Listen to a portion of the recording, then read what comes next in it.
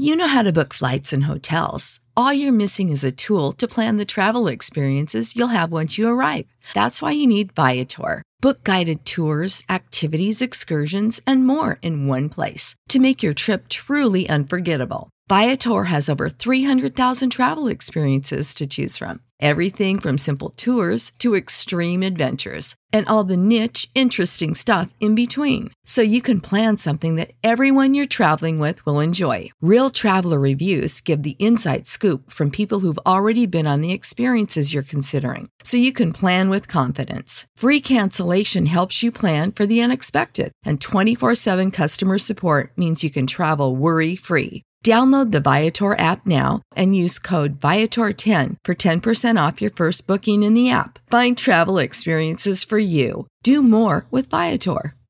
Before we get to today's podcast, I want to tell you about our sponsor, Space Wolf. Have you heard about Space Wolf? South Florida's hottest new startup that gives you and anyone you know a way to make extra cash by wearing a branded t-shirt, wrapping an ad on your car, or even texting your friends about a local business. Over thousands of South Floridians have already been paid. See how much you can make at spacewolf.com. That's Spacewolf, SPACEWOLFF. That's 2 F's, spacewolf.com. And now, on with today's show.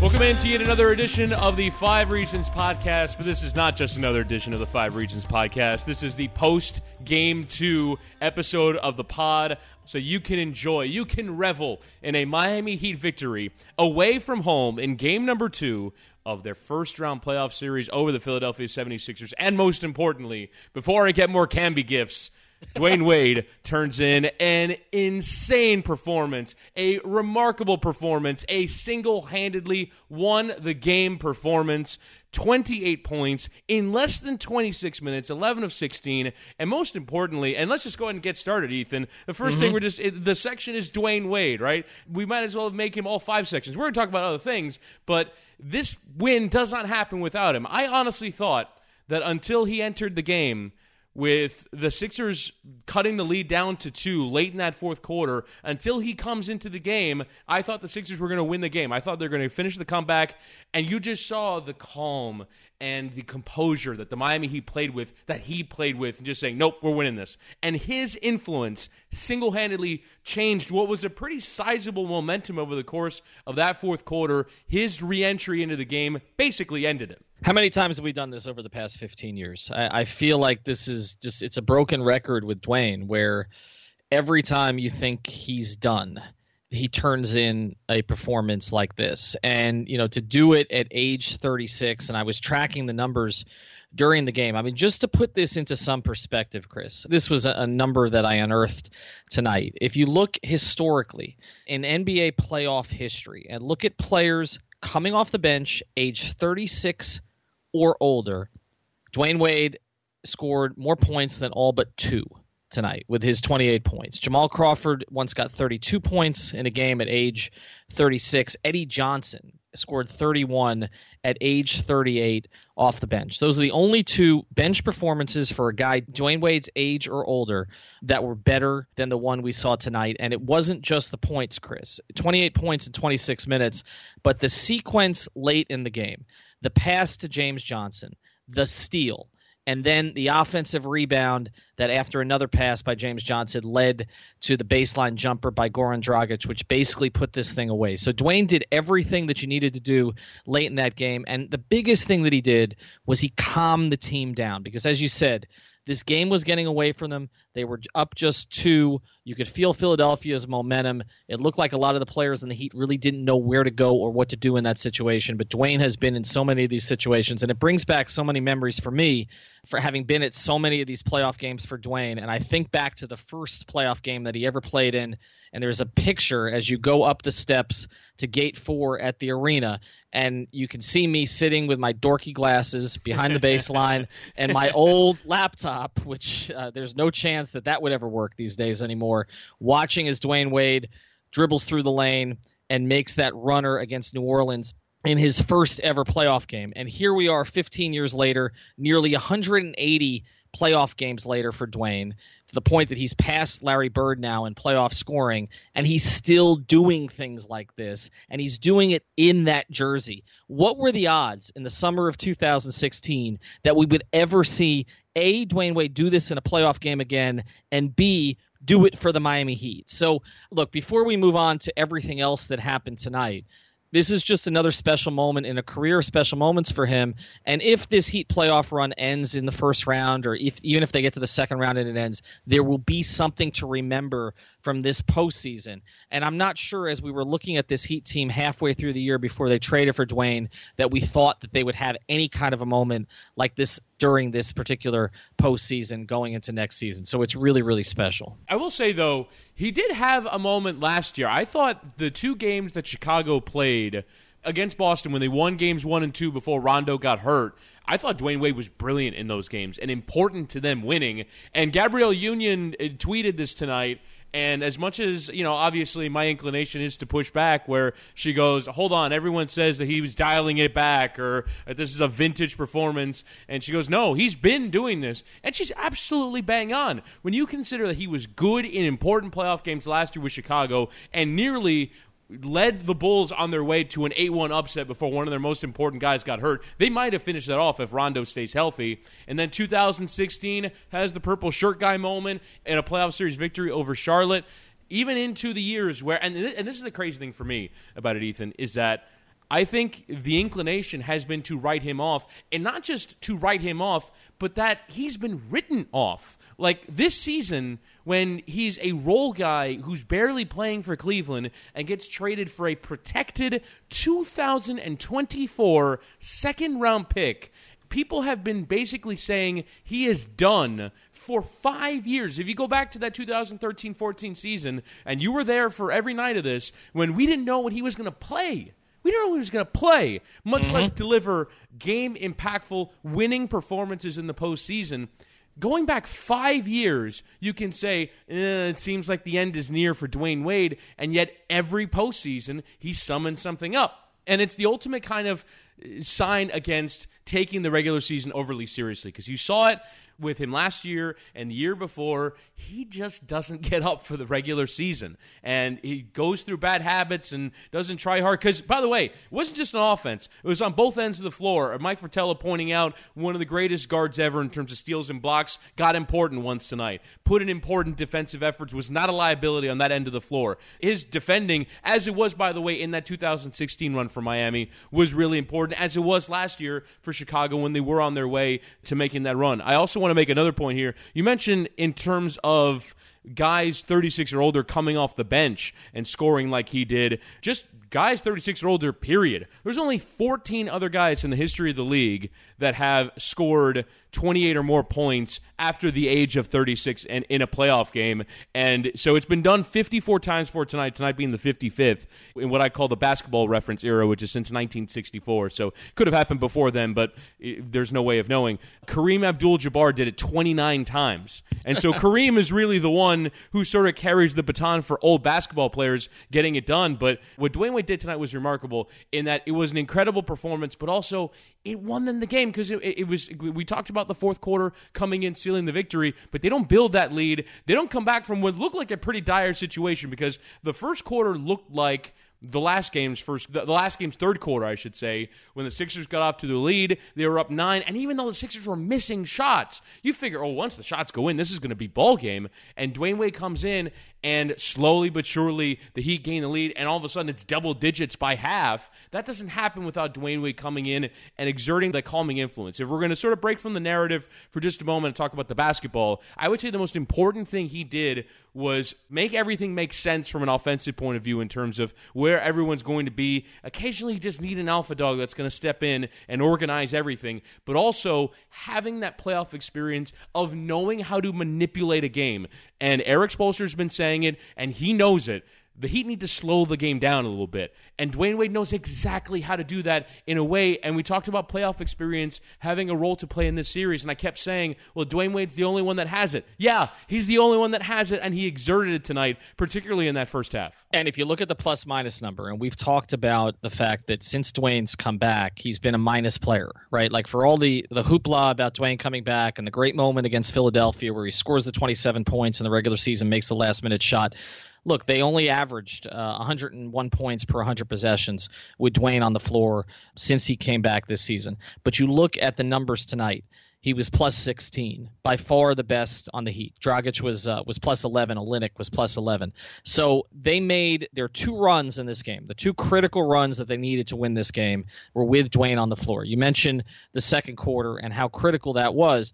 And you're right. It was getting away from them there in the first quarter because a lot of the same things were happening with the starting lineup that happened in game one. And that's something we're going to address here over the course of the pod. But you get a win tonight, but you still need to look at that starting lineup because the starting lineup did not play particularly well again in this game. Should Wade start for you? Should Wade start? Well, no. I would say no because I don't know that it's necessary for them to do that if he's going to be able to get 27, 28 minutes anyway, right? If he can use him off the bench, I would still – look, I talked before this game. We had this on the previous pod. You said you would start Olynyk over Whiteside. I think after tonight you could certainly make a case for that again. I said you start Ellington over Tyler Johnson. What Tyler made, what did he make? One shot tonight. He was 1 of 4 from the field for 5 points. He was a +3. Ellington was not great either, but he did make 3 threes off the bench. He was 3 of 10 overall and a -10. I would still look at altering the starting lineup without necessarily putting Dwayne in it, although I will say this. Whiteside perked up. The only time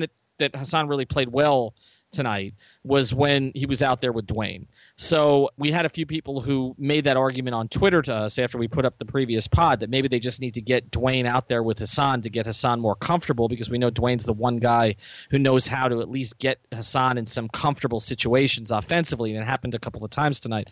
So maybe Spoelstra does look at it, but I still think you're okay keeping Dwayne off the bench and having him be the guy who changes sort of the barometer when he comes in the game and slows down the pace if necessary. Now, the thing is, Chris, he took a lot of those shots you hate him taking, tonight. At a certain point, though, he's 7 for 7. I mean, there isn't really a bad. I mean, the only one that I was like, all right, come on, Dwayne, was when he stepped into the 3 in transition. That was the only one where I didn't think he was going in, and if I did, I was like, all right, he's going to score 60 tonight. But the rest of them are just they're Dwayne shots, and in the regular season, they're low percentage. In the regular season, they're 33%. But in games like this, all bets are off. Yeah, I mean, there were a lot of them. I'm waiting for the shot chart to come up. It hasn't come up yet on the NBA stats site yet, but I'm curious to look at it to see sort of what side of the floor, because usually he's more comfortable on the left side of the floor, but he did a lot of his damage. And you are correct, sir. Tonight from the right side. And you are correct. Yeah. The shot chart just came up. If you look at the number, and so he only made one jump shot. It was just in front of the 3-point line from the right side of the floor. In terms of the jumpers, in terms of the ones that are a little bit further away from the basket, he was, 7 of 9 from that left side of the floor. And as you kind of get deeper and deeper, the green circles start to come up more and more. Yeah, and that's his spot. And you go back to finals series against San Antonio and remember him wearing that spot out when the Spurs kept giving him that look. So, look, when he's making that shot, he starts to feel more comfortable. Then he jacks up the 3, as you mentioned, which, you could clearly tell that was a heat check there. But the thing I go beyond the scoring tonight, and the scoring, obviously, we talk about it in historical context, and it was a historical night in that sense. But it was the late sequence to me when it wasn't about points at all. It was the steal, it was the pass, and it was the rebound. And those 3 things within about a 60 to 90-second span ended the game, essentially, with him doing those things. And some of the concerns that you have about Dwayne with this group didn't really come into play. Like we always talk about, Dwayne and Dragic and how that's going to work down the stretch of a game.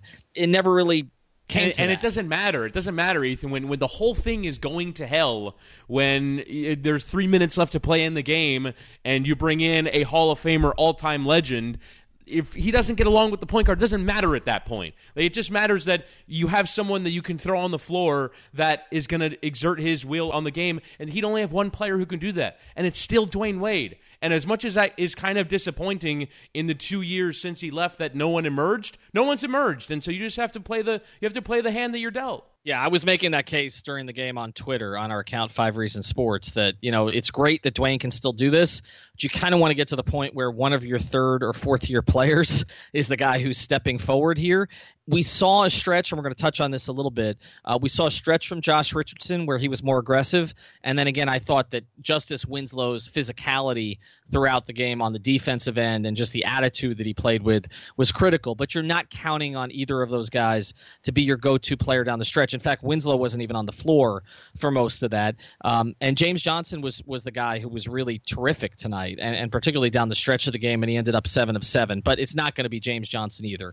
It's going to be Dwayne when they need it in those situations, because he's been through so many of them. And that's why even when he wasn't playing as much late in the season, where Spoelstra wasn't even, I think the last 2 clutch games of the year, Spoelstra didn't play him down the stretch of those games. And now we see in the playoffs that clearly he was going to come back on the floor to finish this thing, and he did tonight. All right, so believe it or not, we actually have other things to talk about besides Dwayne Wade. Before that, let's hear a word from Miami Heat Beat. And although they did not tape a podcast, they're not taping one at the same time as we are after a game 2, I imagine if it did, it would just sound like grunting sounds. So we might as well tell you about something about them in which they would sound coherent. Welcome to the Heat Beat Podcast. I'm your host, Giancarlo Navas. And with me today, Heat Twitter President Alf. He contributed more to black-on-black crime than gangster rap. Trash tweeter Jack Alfonso. If they want to go out into the woods and torture small woodland creatures, who am I to judge? Photoshopper and anime lover Brass Jazz. Seriously, there's a scene where he's like, "Oh, call me big bro," and then they start making out. Our very own Hot Take Harry. Dwayne Wade deserves everything that's happened to him. Professional screw-up Alex Toledo. This is the most washed conversation I've ever heard. Statistician and Photoshopper Christian Hernandez. I tell you, man, it is hard to beat Bobby Flay. Heat Beat Insider Lefty Leif. You can look at me right now, dog. Look at me in my face. You're going to tell me that he went back there for David Griffin? Statistician and pun master Nikias Duncan. That's a bam. Are you kidding? And finally, our producer and co-founder, Brian Goy. Hey, it's Mark Hockman. That was the Heat Beat staff, now on the 5 Reasons Podcast Network. You can check us out at MiamiHeatBeat.com or at MIAHeatBeat on Twitter for your updates, live tweets, articles, you name it, it'll be there.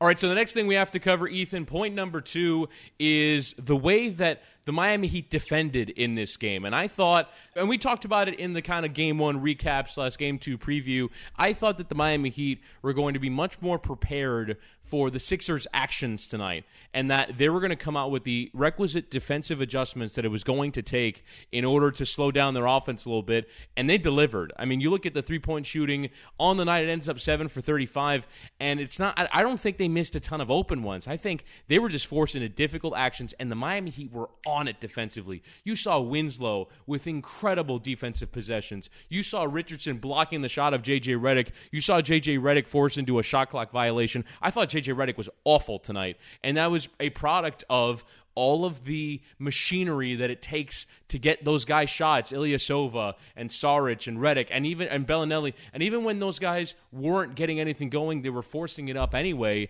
Those guys are going to take their threes, and the Miami Heat did a brilliant job of putting pressure on them. And then, and this is the point that you want to get to, it all starts with the distribution from Ben Simmons.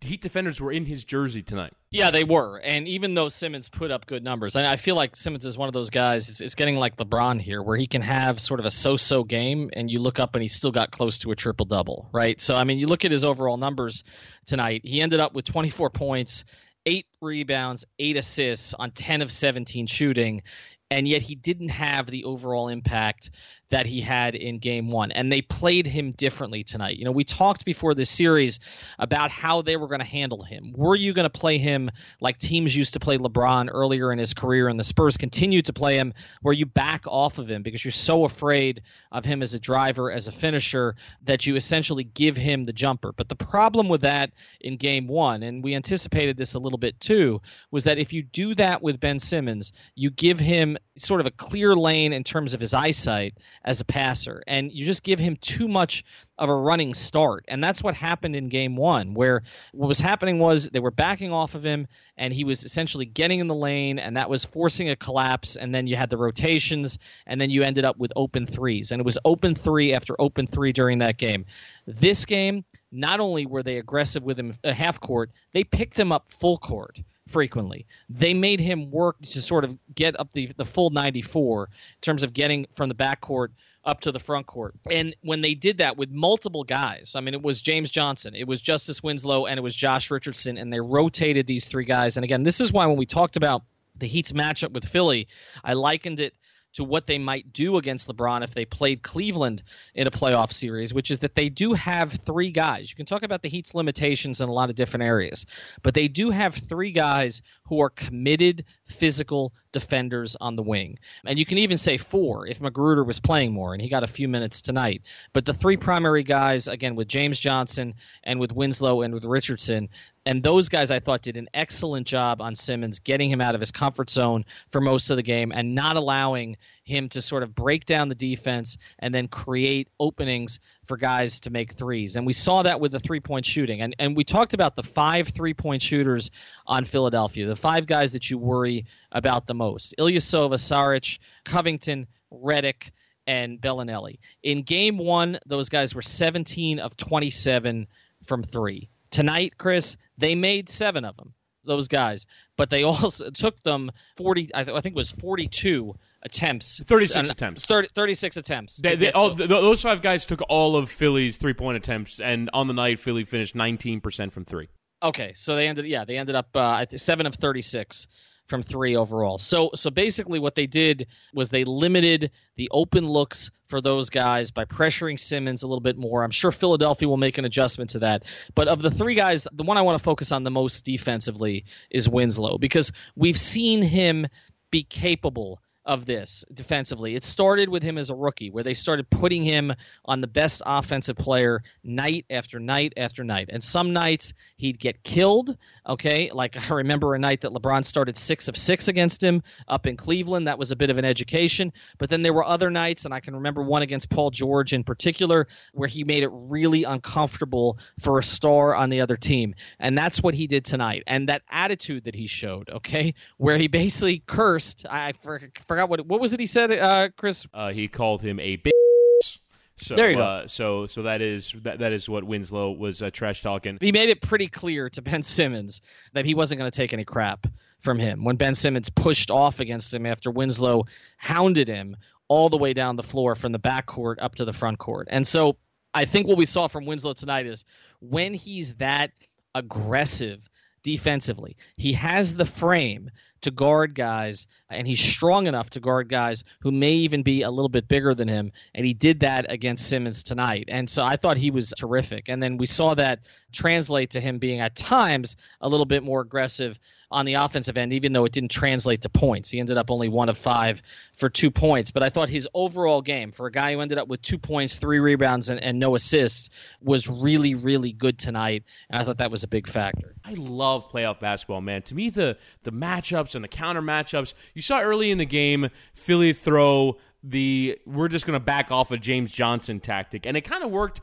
in the same way that the Ben Simmons backing off tactic works, is that you give him a runway to go towards the rim, and James Johnson took it a couple of times. He also, very early in the game, his second possession, stepped into a wide-open 3 and drained it. And so there is a certain amount of, I think you engage someone's professional pride to where if they even have a little bit of skill, they're going to step up and make the shot in your face because you're sort of daring them to beat you, and any professional competitor is going to want to be able to do that. And then you saw in the fourth quarter, too, Philly start to throw the traps out at Dwayne Wade on the pick and roll. Like, everything was tried tonight on both ends. But to me, the most important thing, if we're talking about the Heat from a defensive point of view, is that they just did it better. They were ready. They were switched on. They knew every movement. They ran around every screen, and it looked exhausting. And you could see even from a Philly point of view, right? So Bellinelli's running around in circles, Redick in circles and circles and circles around screens and screens and screens.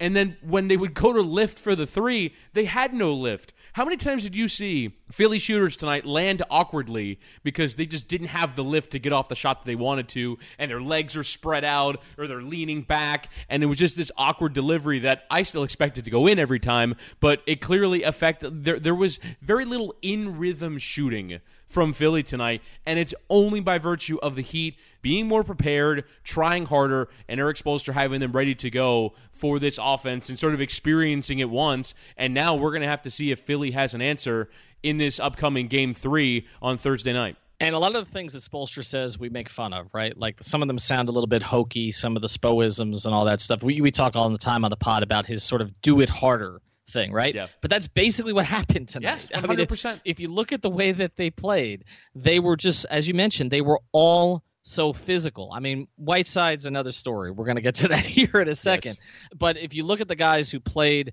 particularly on the wing, and you mentioned it, like even Dwayne defensively got into it. But the three primary guys, Richardson, James Johnson, and Winslow, they were out there against everybody, being physical, getting up in their jersey. And we saw a lot of the fouls early in the game, right? Like that was the big complaint from the fans. You looked on Twitter, what was it, 8-0 at one point in terms of the foul calls. But even though the Heat were getting a lot of fouls called against them and the fans didn't like it very much, and we can talk about whether it's ever smart to have Scott Foster and Tony Brothers on the same crew. Okay. Tony Brothers, man, he is dreadful. Oh God, so many games I covered with him. And in Game 1 on the ESPN feed, they had Mark Jones read a thing, and I wonder if this sort of went on around all the NBA playoff games. I didn't pay attention, but they had him read this thing that was the NBA has selected the 36 best officials based off of our grading system, and as the rounds go on, the pool of referees will go shorter and shorter depending on the video review, and like they basically gave the league spiel on here's what we're doing to pick our officials so that they're good, and that Tony Brothers makes the cut every time. I don't know what the grading system is, but he clearly must be good enough in their judgment. But every time I see him, my eyes roll. But I do want to sort of make one more point, and then we can move on to Whiteside. Brett Brown, in his post-third quarter interview, there's actually been a fair amount of wired for sound and in-quarter interviews that I found interesting. I generally find Brett Brown to be honest and available to provide these answers. And so he was asked by the sideline reporter for TNT about their offense and what they can do, and he just said that defensively they've been very physical and that they've driven us out of stuff and that he admired their aggressiveness. Now, Mike Fratello pointed this out very soon thereafter, that him saying he admired their aggressiveness is one way of saying, yeah, we got all these calls in the first quarter because they were fouling us, and they never stopped fouling us, and the referees just decided at a certain point that we're going to keep calling the fouls. And so I think it'll end up becoming an officiating argument. But I think that physicality and putting the onus on the referee, foul us out, keep calling the fouls, and I don't think they were ever going to, particularly in a playoff game, and the Heat ended up being the beneficiary of all this extra contact. All right, let's move to Hassan Whiteside now in point number 3. But before we do, let's hear a word from the Ballscast. This week on the Ballscast, former Marlins president and current friend of the show, David Sampson, joins us to tell us how he dealt with a fan yelling "fuck you" at him with a little kid next to them. Slim and I, and only Slim and I, talk Heat Sixers, and we get properly baked talking about Rick Scott running for the Senate. Because how the hell else are we supposed to deal with the unending xenophobic fascist tyranny hellscape we're all currently living in? That plus so much more on this week's Ballscast. Ballscast. The Hassan Whiteside problem, Ethan, it was a big topic of conversation after game number 1. I don't think it was terribly solved in the game number 2. You look at minutes played, Hassan Whiteside only finished with 15 minutes. That is 8th most on the Heat roster. Both he and Tyler Johnson start and get 15 minutes or less. And so how do you feel in general that Whiteside's minutes went? I would say just sort of as... Save big money on your outdoor project now at Menards. We have everything you need to keep your outdoor power equipment running smooth so you can keep that lawn in tip-top shape or enjoy some time on your boat. Right now, all FVP, lawn and garden, and marine batteries are on sale through May 5th. Check out our entire selection of FVP batteries today and view our weekly flyer on Menards.com for more great deals. Save big money at Menards. From an optimistic point of view, that given that he was a +1, it wasn't a disaster, they survived, and with the Sixers starting the game like they started the third quarter with Ilyasova at center and Amir Johnson off the bench, the Heat survived that opening run, and I feel like that's, from my point of view, what I was expecting. Were you expecting more? I thought he was a little better tonight. He was more engaged at the start of this game than he was in game one. And I think he would have played more if he hadn't picked up that third sort of crazy foul where he made the foul on the inbounds he and Winslow, from the backcourt. Both he and Winslow with the 93 feet from the basket fouls. Well, Justice to put yourself in foul trouble. Justice has too many of those. Yeah. We've talked about those before. But the thing about that Whiteside foul was, I mean, he was actually competing, right? Like he was trying to make a play in the backcourt. Not the smartest move, but at least he was trying, so I'll give him that. But look, when they started Ilyasova, we talked about this prior to game two. I did not think Erik Spoelstra would make a change to his starting lineup. It's just not what he does. He tends to wait at least a game or two more to see how things play out a little bit, and I do feel like he is saving Whiteside for Embiid, and he wants to keep him in this mentally, and so he was not going to bench him at the start of the game, again, assuming that if things didn't go particularly well, he would go to Olynyk sooner. So you could say that Whiteside picking up the third foul kind of made things easier on Erik, right? It sort of took the decision out of Eric's hands a little bit because he wasn't going to play him the rest of the second quarter with the three fouls. And then to start the second half, they didn't start the second half particularly well after they had that 34-13 second quarter. So he wasn't going to stay with Hassan all that long after that. But you mentioned it. He was a +1 tonight. You look at the starting lineup, that was actually better than Josh Richardson, who was a -7 tonight, although I thought Josh had some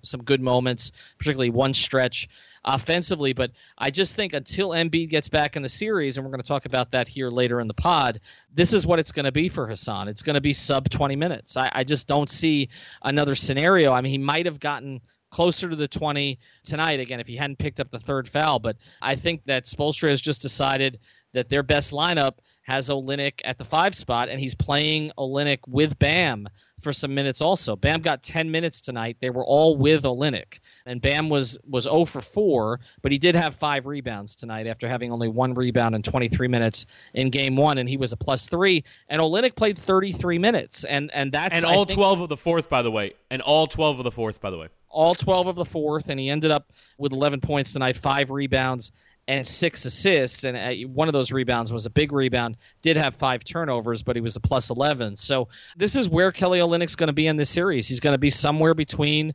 27 and 33, 34 minutes. He's basically playing starting center minutes. And when you look back at this, I mean, we're sort of taking this for granted now, but when they signed Kelly Olynyk to that contract didn't look so great at the time, right? I mean, there was a big question about why are you giving this kind of money to a guy that Boston basically decided was a reserve at best, was someone that they were playing about 16, 17 minutes a game, even in the postseason, and even when Olynyk had that great run in Game 7 against Washington last year where he carried them offensively, that Boston didn't value him that much. They'd sort of seen whatever his upside was and didn't expect that there was going to be much more, and he was sacrificed to make room for Gordon Hayward in particular. But Olynyk has been much more than that with Miami. Now, he wasn't great defensively tonight, but again, the ball moves when he's out there. Things don't bog down when he's out there. And so the interesting question will be, once Embiid is put back in the series, then how do they play it? Because that's where Olynyk may have some difficulty guarding the guy on the other team. But for right now, he's comfortable guarding Ilyasova. Ilyasova, we talked about some of the numbers for Philadelphia's role guys tonight.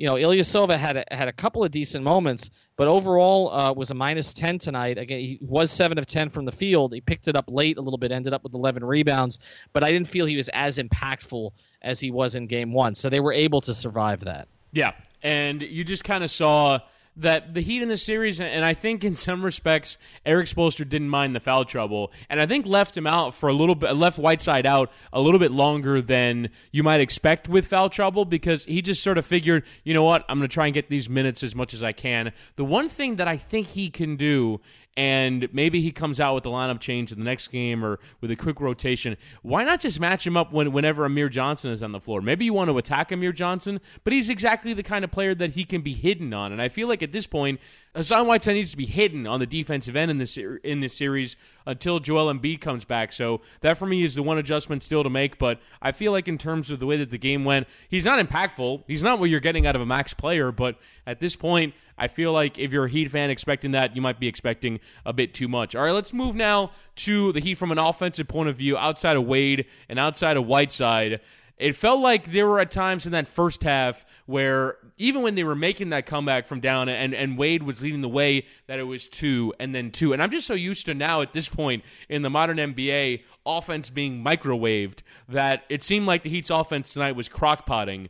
But it did, at the very least, pick up in that third quarter. I would say that third quarter was their best stretch of shot making and offensive playmaking in this series because the Sixers came out, they adjusted, they scored 33 in the third quarter, they were starting to hit a few threes, Ben Simmons was starting to get rolling a little bit, it seemed like they figured some stuff out on the offensive end, but Miami responded with big shots, and it was everyone, even Tyler Johnson, who didn't make much of a contribution in the game, hit 1 3 in that third quarter that I felt stemmed the tide. There were multiple players who, so far in this series, we haven't had too much in terms of positive things to say about that stepped up and made important shots when Philly was starting to get on a roll. Yeah, and the one that I want to highlight here is Josh Richardson because we've been waiting for some aggressiveness for him, and he was 1 of 7 in Game 1. He missed his first 2 shots in this game and was not aggressive offensively at all, and then he started to look for his shot particularly in the third quarter. And he took a couple of shots that you say maybe were not the greatest looks, but I like the aggressiveness from him. They're going to need that because we've talked about this a lot too. Since December, and particularly since Dwayne came back in mid-February, he has just not been anywhere near as aggressive as he was earlier in the season. And he took 12 shots tonight. That was third on the team behind Wade and Dragic, and that's about where Josh Richardson should be, right? He should be second or third on the team in shots. When you look at his efficiency and his ability to make shots from all over the floor, he's a pretty good driver. He has somewhat of a mid-range game, and we know he can shoot the three, and he's a good free throw shooter. So, he should be a guy who should be, attempting somewhere between 11 and 14 shots a game, and for him to only get 7 shots in Game 1 was just not enough. So I thought his game tonight was much better. Dragic early in the game, in particular, before he picked up the 2 fouls, was very aggressive. I thought he looked much better on the knee tonight, so I don't know if just the extra day of rest helped him. It also appeared that they were able to free. We talked a lot on the pod the other day about Covington and how Dragic was just not able to get free from him. I thought Dragic was really crafty at sort of getting more to his spots tonight. I thought some of the cross screens that they were setting for him were freeing him up a little bit. He ended up 8 of 14 from the field. He was a plus 11, finished with 20 points, gave you that second scorer in addition to Dwayne that you need. And again, we talk about Dragic and Wade still not being the best fit together in terms of style, but they kind of did it at different times during the game. It was Dragic early, then another stretch, in the third quarter, and then it was Wade in the two primary stints that Dwayne was on the floor. So both of them gave them something offensively. And then James Johnson, we had this conversation with Ira on the pod where he identified James Johnson as a guy who, when he's good, he's really good, and when he's bad, he's really bad. And we saw both of them tonight. I thought your former colleague Manny Navarro of the Herald had a great joke where he called him JJ Bortles because of how often he throws the ball into the stands or away from teammates, because he can both be an amazing passer and a dreadful one. Yes, he can, but you look at the final numbers tonight, Chris. 37 minutes led the team, 7 of 7 from the field, 2 of 2 from 3, 2 of 3 from the line, 18 points, 7 rebounds, 5 assists, 3 steals, and a block. Like that's the kind of box score that they paid him for. Yes. Right? I mean, that's the reason that they gave. Now, we can talk about the 4 years. I made a joke on Twitter that Riley was going to be standing outside the locker room, ready to hand out 4-year extensions tonight. I mean, that is the kind of game that James Johnson had last year that convinced the Heat to commit to him in a way that no other franchise in the NBA has committed to him. Now, I don't know that they're going to get that game 2 or 3 more times in this series, but it was critical to get it from him tonight. So we talk about the starting lineup, how it needed to be better. They got better performances out of 3 of the 5 guys tonight. From James Johnson, Josh Richardson, and Goran Dragic, they got better performances. One other thing I just want to circle back to real quick before we move on, because I feel like we haven't given Spoelstra quite enough credit tonight other than sort of changing the defense. Agreed. This stat came in on Twitter, and it's pretty amazing. You go back to 2011, consecutive series with a road win. And this is all Spoelstra time. I know people are going to say LeBron was here for part of this, and I get that.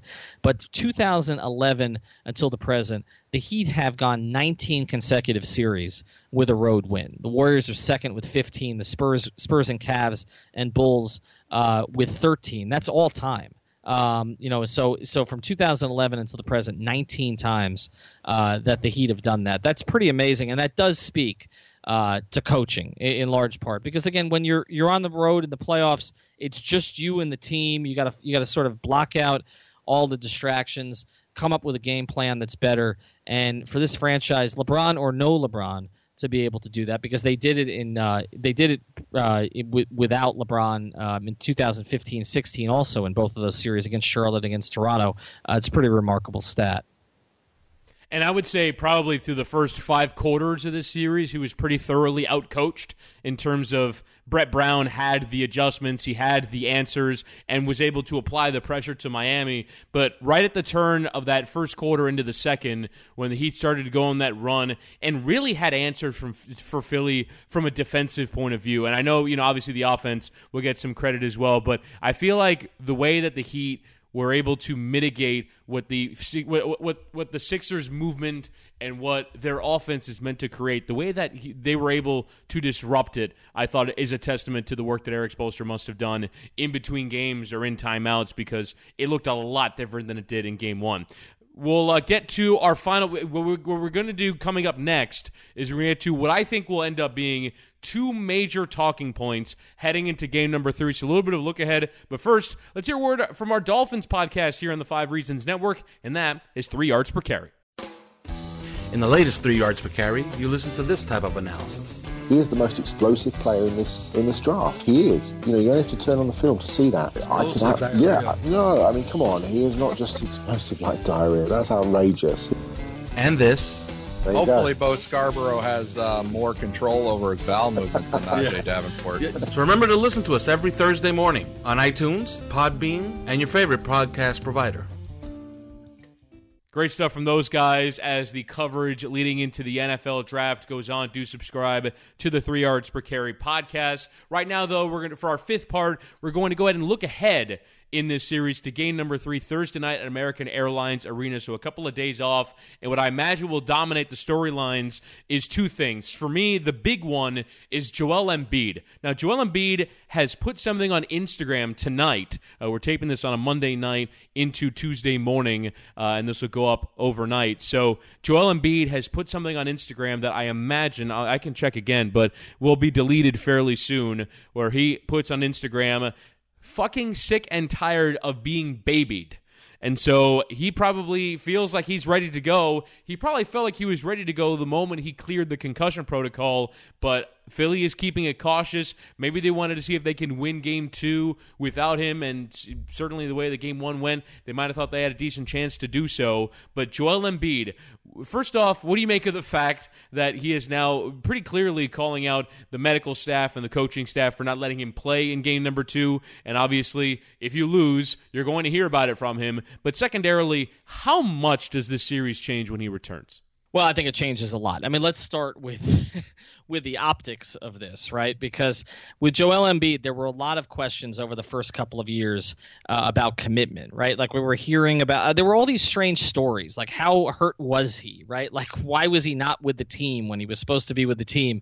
And then he started to play, and everybody forgot about all that stuff because they were like, oh, he's really good. Like there's a reason that they drafted him that high, and look at the skill set that he has. And this is a guy who's going to be a top 5, top top 10 player in the league. So you kind of look past some of the immature stuff that we saw after he entered the league, and again, questions about whether he was going to develop into what they projected.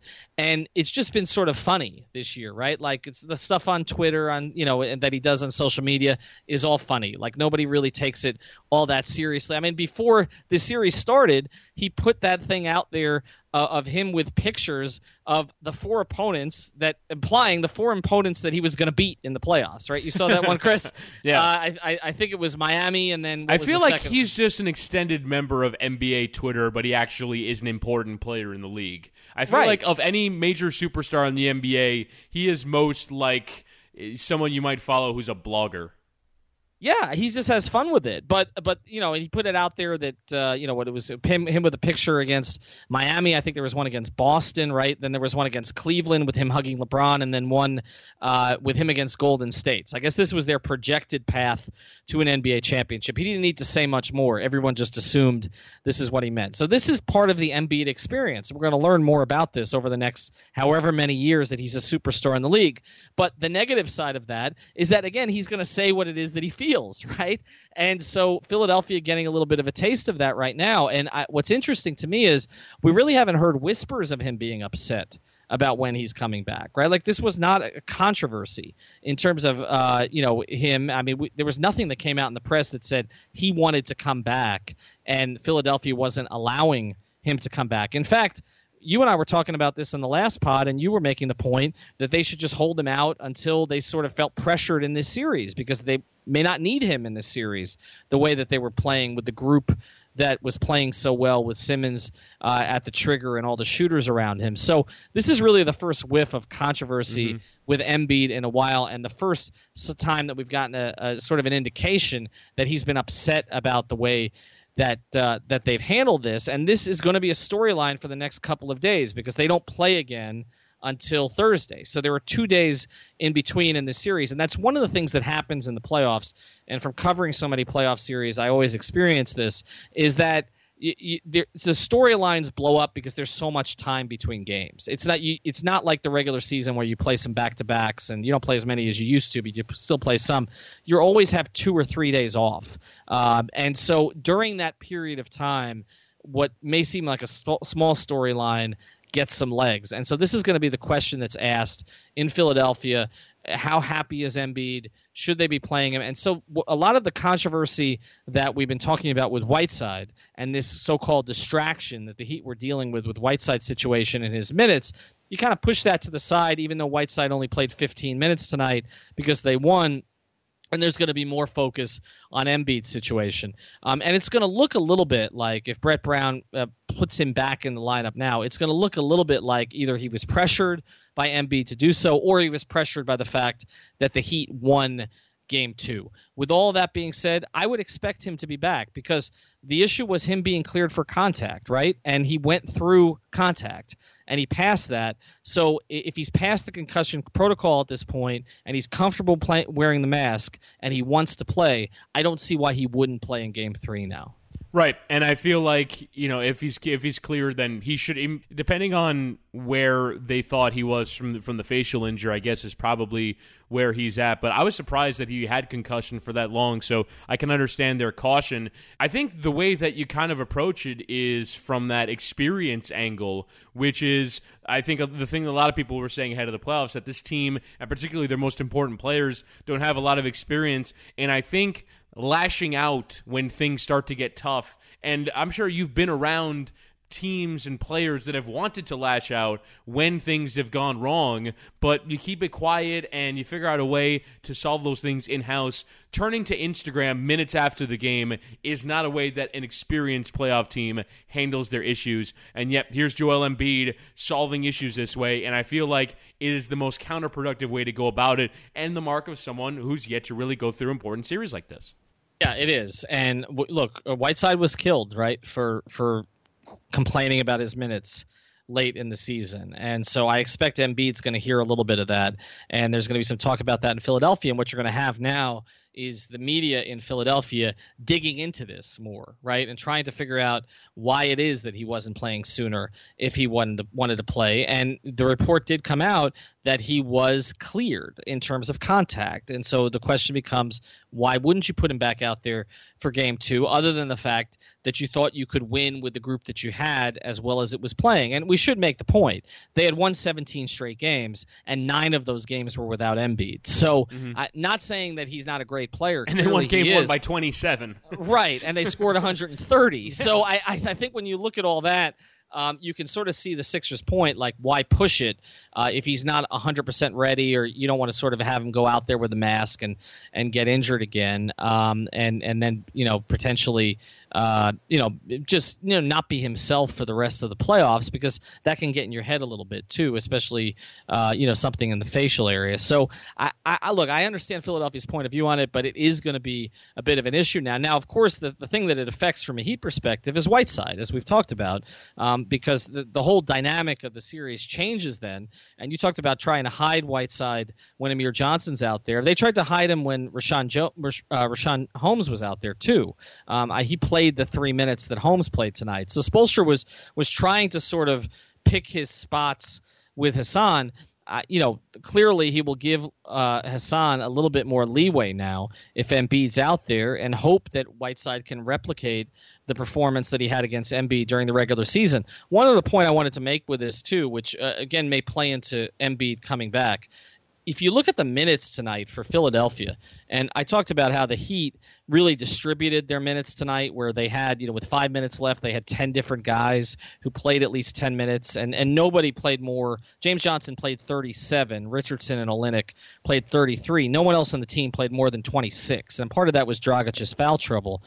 Wade played 26. You look at Philadelphia's minutes tonight, Brett Brown really only played 7 guys. Yep. I mean, he played Ben Simmons 39. Covington, who did not have the impact he had in Game 1, was 1 of 8 from 3, played 36. Sarge played 36. Redick played 36, even though he wasn't playing well. Bellinelli played 30. Amir Johnson 22. Ilyasova 28.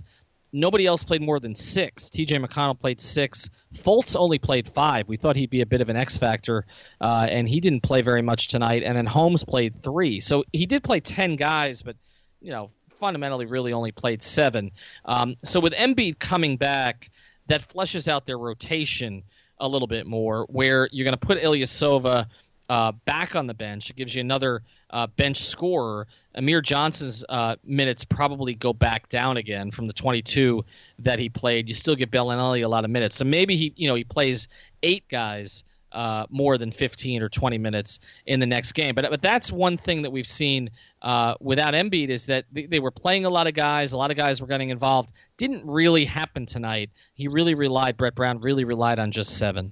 All right, the other thing that I imagine will come up in the run-up to Thursday night's game very quickly here is what happened at the end of the game, where Goran Dragic, game's well in hand, and with a second left, he decides to lay in a basket that was totally unnecessary, and you saw the Sixers coach Brett Brown kind of wave his hand, and the fans gave him some stick for it.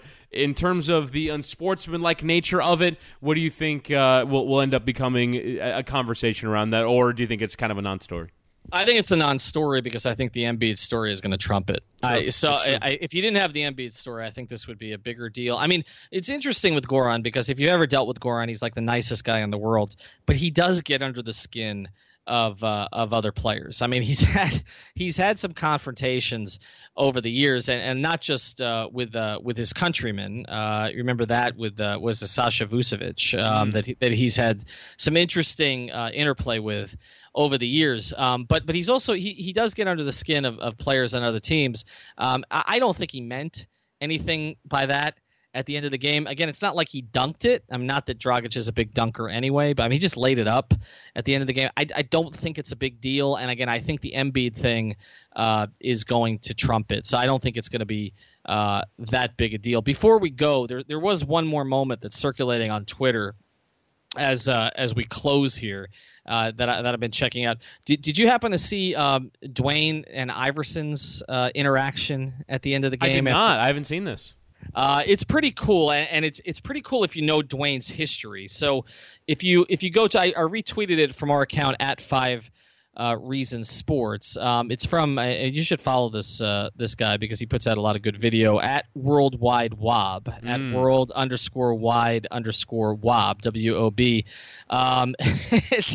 It's basically Dwayne makes the jumper.